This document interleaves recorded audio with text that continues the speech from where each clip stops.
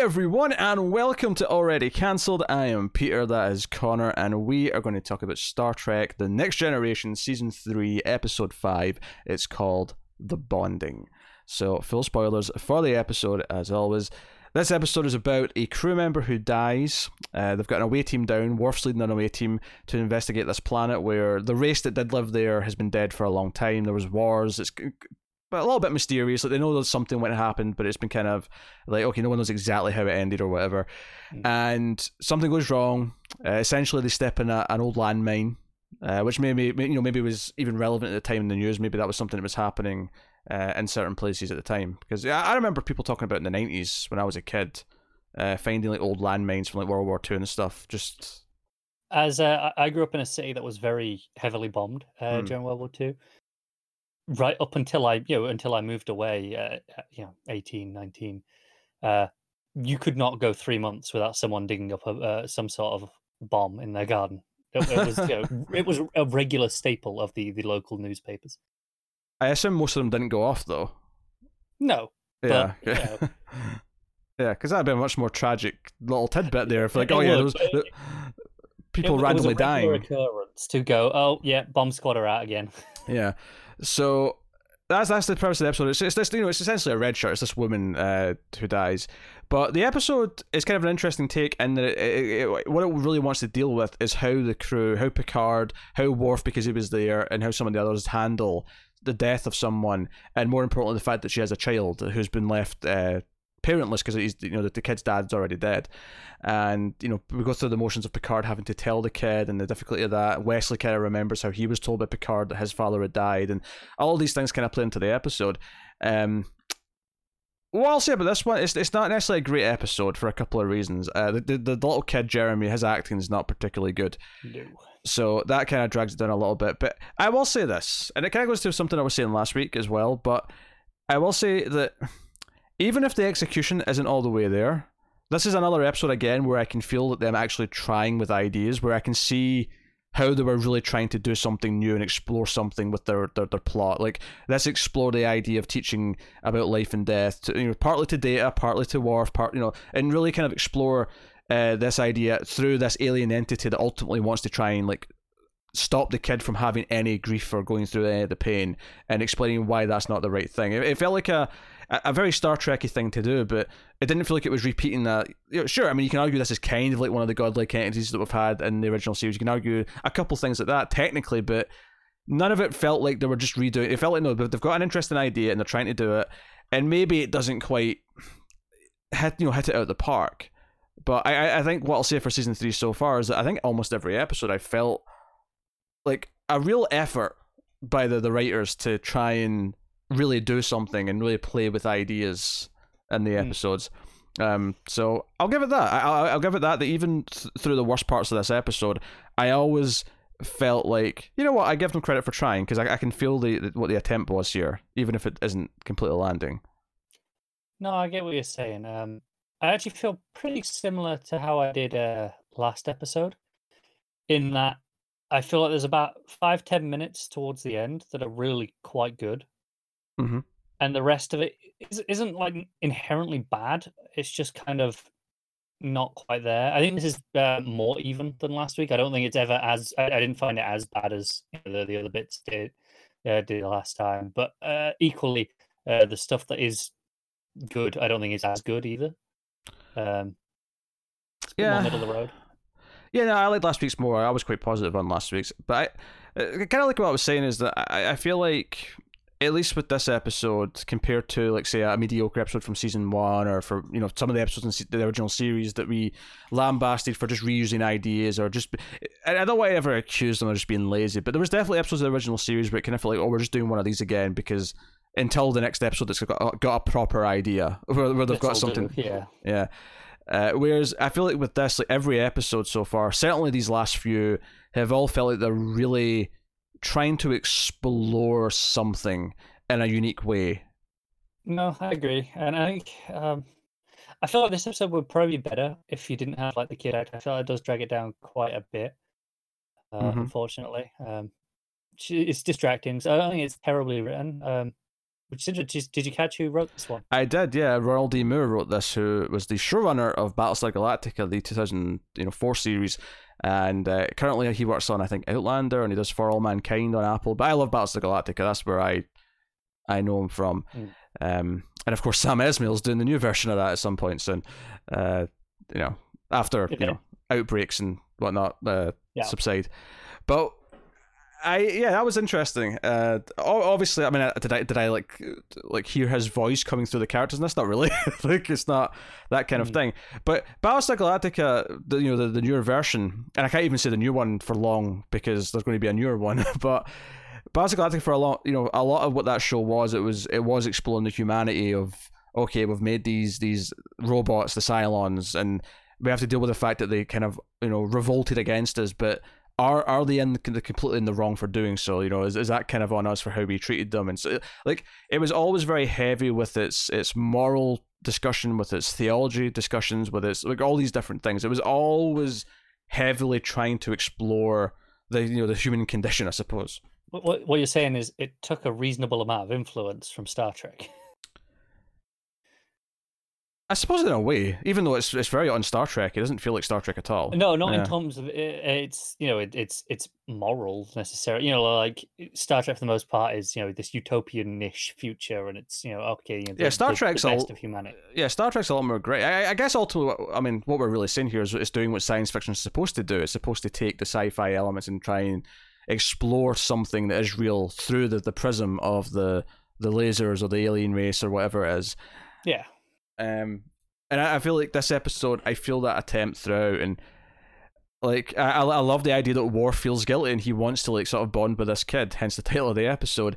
And Troy's like, hey, you asking to do this Klingon like ritual with him might freak him out. He just lost his mother. He doesn't really understand. This isn't necessarily, you have to be gentle about this, Worf. You can't just stop in and say, I'm doing this, boy. And can't think of it. He could probably do a good Kratos impression. I'm just thinking, Worf. I can see him going, "Boy," like Kratos.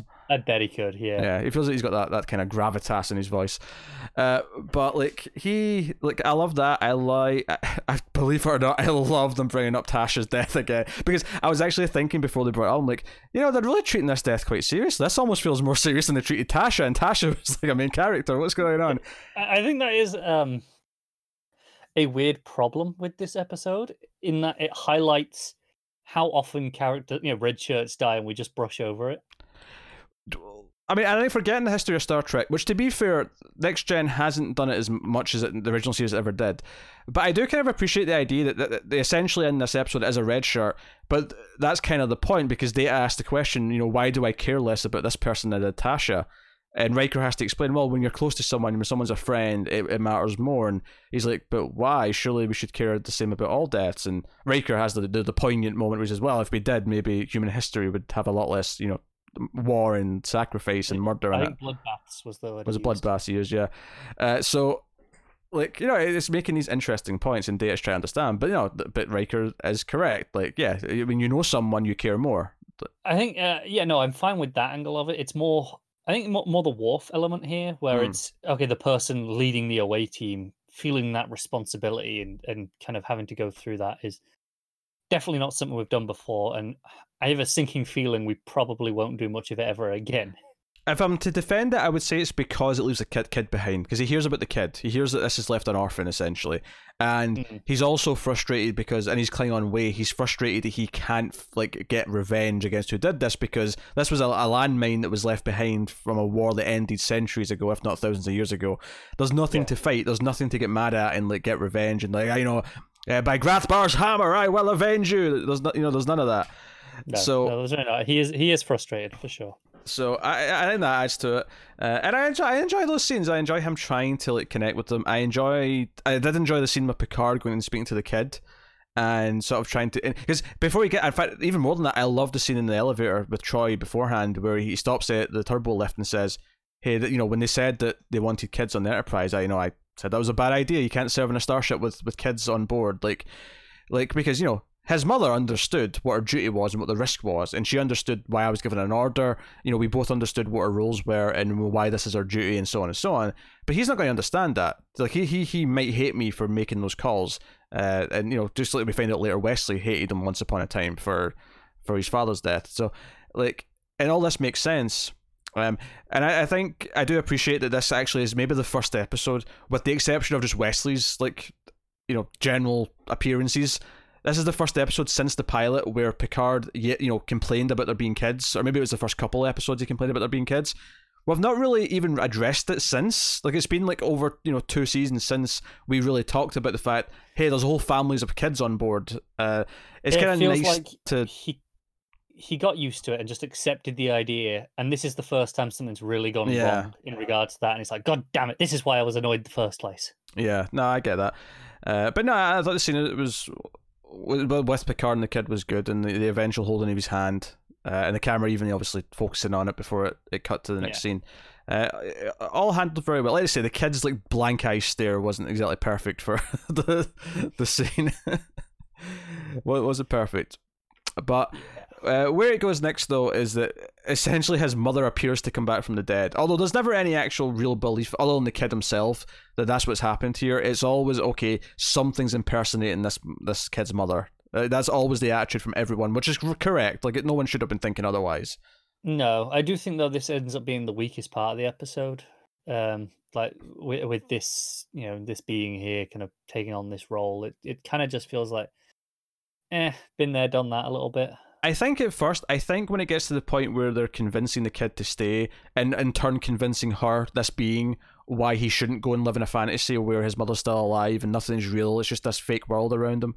Like, that part I actually kind of like. And I kind of like as well, but the reasons for it, the motivations for this being, because at first it's like, is it just this malicious entity that feeds off children? What is this thing? But it turns out that, no, there was actually two beings on, or two different types of species on this planet. There was the physical species, which had a big civil war or whatever, and eventually killed themselves.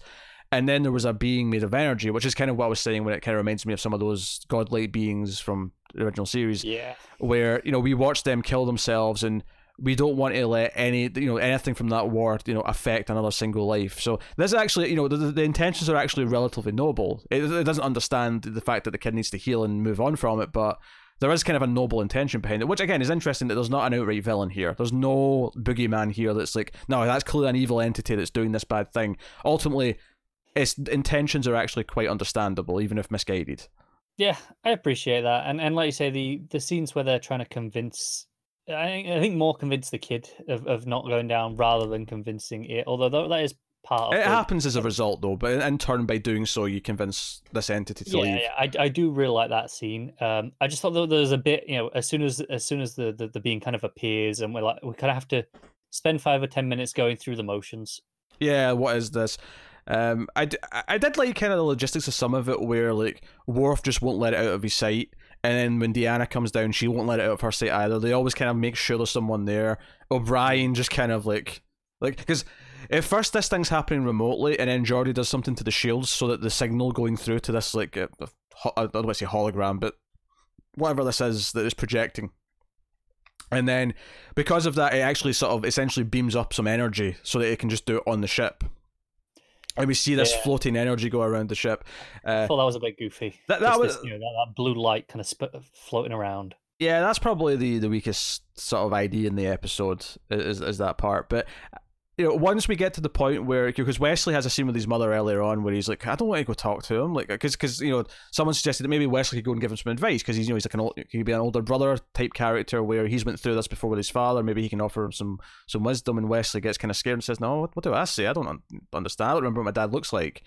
And so we have the payoff to that where Wesley's called in. Like Picard says, "No, send Wesley in. He needs to like come and help with this." And we have them all kind of Worf's an orphan, Wesley's not an orphan because his mother's still there obviously, but talks about how he hated Picard. He admits that he hates Picard, and Troy's kind of like, yeah, you've wanted to tell him this for a long time, go on. This is the time for it. She's definitely been prying a little bit. I mean, I think Troy probably works better in this context where she has the empath abilities, but she's more like the ship's therapist than anything supernatural. Kind of her job. Yeah, but a lot of times we don't really go from that angle. We just go from, what do you detect? Like, no, she's actually facilitating something here. Yeah. Rather than just they're lying. it might be the best like case for her actual job so far this episode, because she's actually, healing, letting this kid heal by like prodding him in the right way with the right people. I think the thing is, yes, the ship should probably have a counselor, therapist. Of course, they should. Yeah. No. I'm saying that. Yeah.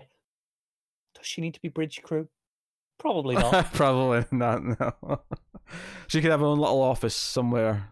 Yeah. Bottom of the ship. Give her a doctor's office essentially, and she can have a little sofa that they can come and lay on. She can do the whole shebang. Yeah. Well, that's the part of the whole thing with the supernatural empath ability, though, that she's there to detect like anyone that the captain talks to on the comms, or yeah.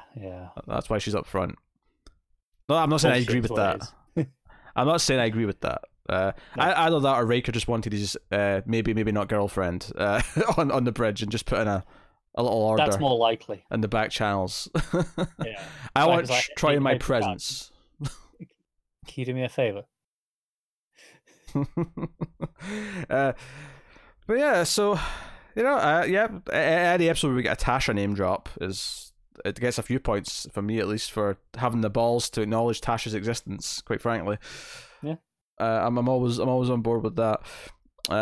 It's not like it's a bad episode, honestly. It's not like the execution is not flawless. It definitely doesn't amount to kind of the potential that it could have, but I appreciate the effort with here. I don't feel like a misguided idea. I just feel like, okay, they tried something out. It didn't quite work this time. Maybe they'll return to these themes again in the future and nail it better then. I think it's got a couple of really solid scenes, and the overall sentiment and idea is in the right place. I just think ultimately it's a little bit middle of the road in just terms of the execution, how it comes across overall, but not a bad episode.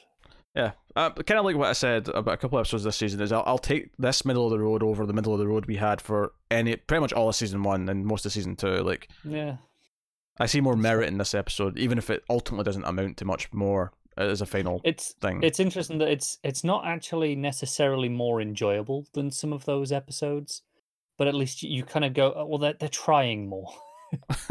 Okay, yeah, but I can feel it in the finished work though. So there is an effect. There is something there. It doesn't feel completely worthless like some episodes have done in the past. So yeah, not bad. But we'll see what's coming next time. So that was the bonding, episode 5. Episode 6 is next, obviously. It's called Booby Trap. Oh, that's better be good. It's called Booby Trap. Anything called Booby Trap needs to be good. The Enterprise triggers an ancient yet effective trap left by an extinct race. Oddly sounds kind of did we like just do this. With a perfectly preserved derelict ship serving as cheese for Picard. Actually, I see why I changed that to Chase in my head, because it made more sense with Chase. I mean, cheese makes sense in context of it being like a mousetrap. Yes. So I'm assuming. Yeah, no, I get it. I get why it says cheese, but yeah. I get why you didn't just expect to read the word cheese in your Star Trek description. Yeah. I mean, to be fair, the landmine wasn't a trap. It was just incidentally there. This is an actual trap. It was, but that first sentence could have described the first part of this episode. But hey ho, so Booby Traps next time. Let us know what you thought of this one in the comments below. You can like and subscribe, all that stuff. Get us on the Twitters at mailed_fuzz for channel updates. If you want to support the show and everything we do, you can head over to patreon.com/mailfuzztv, and you can support us for as little as $1 per month. $5, of course, will get you early access to these reviews, as well as some other stuff. But $1 will get you bonus episodes of a couple of our movie podcasts and some outtakes that we occasionally have if we tangent and edit things out, because it happens from time to time. So go have a look and see if you're interested. Check out all the content we have. Me and Tara are working our way through the classic Twilight Zone series. We're on season 2 of that right now, and there's like 36 episodes in season 1, so that took a while to get to season 2. So we can respect that, but that's ongoing. As is a sci-fi movie podcast, The Atomic Cinema Experiment. Again, if you're into science fiction, makes a lot of sense. And of course, Picard is on right now. It's almost done. I was wondering if you were going to get to that. Yeah, I know. For some reason, I didn't think of that first, but I guess I probably promoted that in the last few episodes. Like, that's probably the main thing I've pushed. I'll give you the benefit of the doubt in that you did all the long-running regular things first. Yes. So maybe that's just what was on your head. Just these are the staples that are always there. These are the staples that will be there no matter when you're listening to this or watching this. Yeah. Yeah, but it's Picard, theoretically. It'll be off for a long time and then it'll come back and then blah blah blah. But hey, so that is episode 5 of season 3 of Star Trek: The Next Generation. Let us know what you think in the comments. But thank you once again for watching or listening. We always appreciate it. Keep watching Star Trek, guys, and remember, when it comes to the ladies and apparently grief with the loss of a parent, Wesley Crusher is in complete control.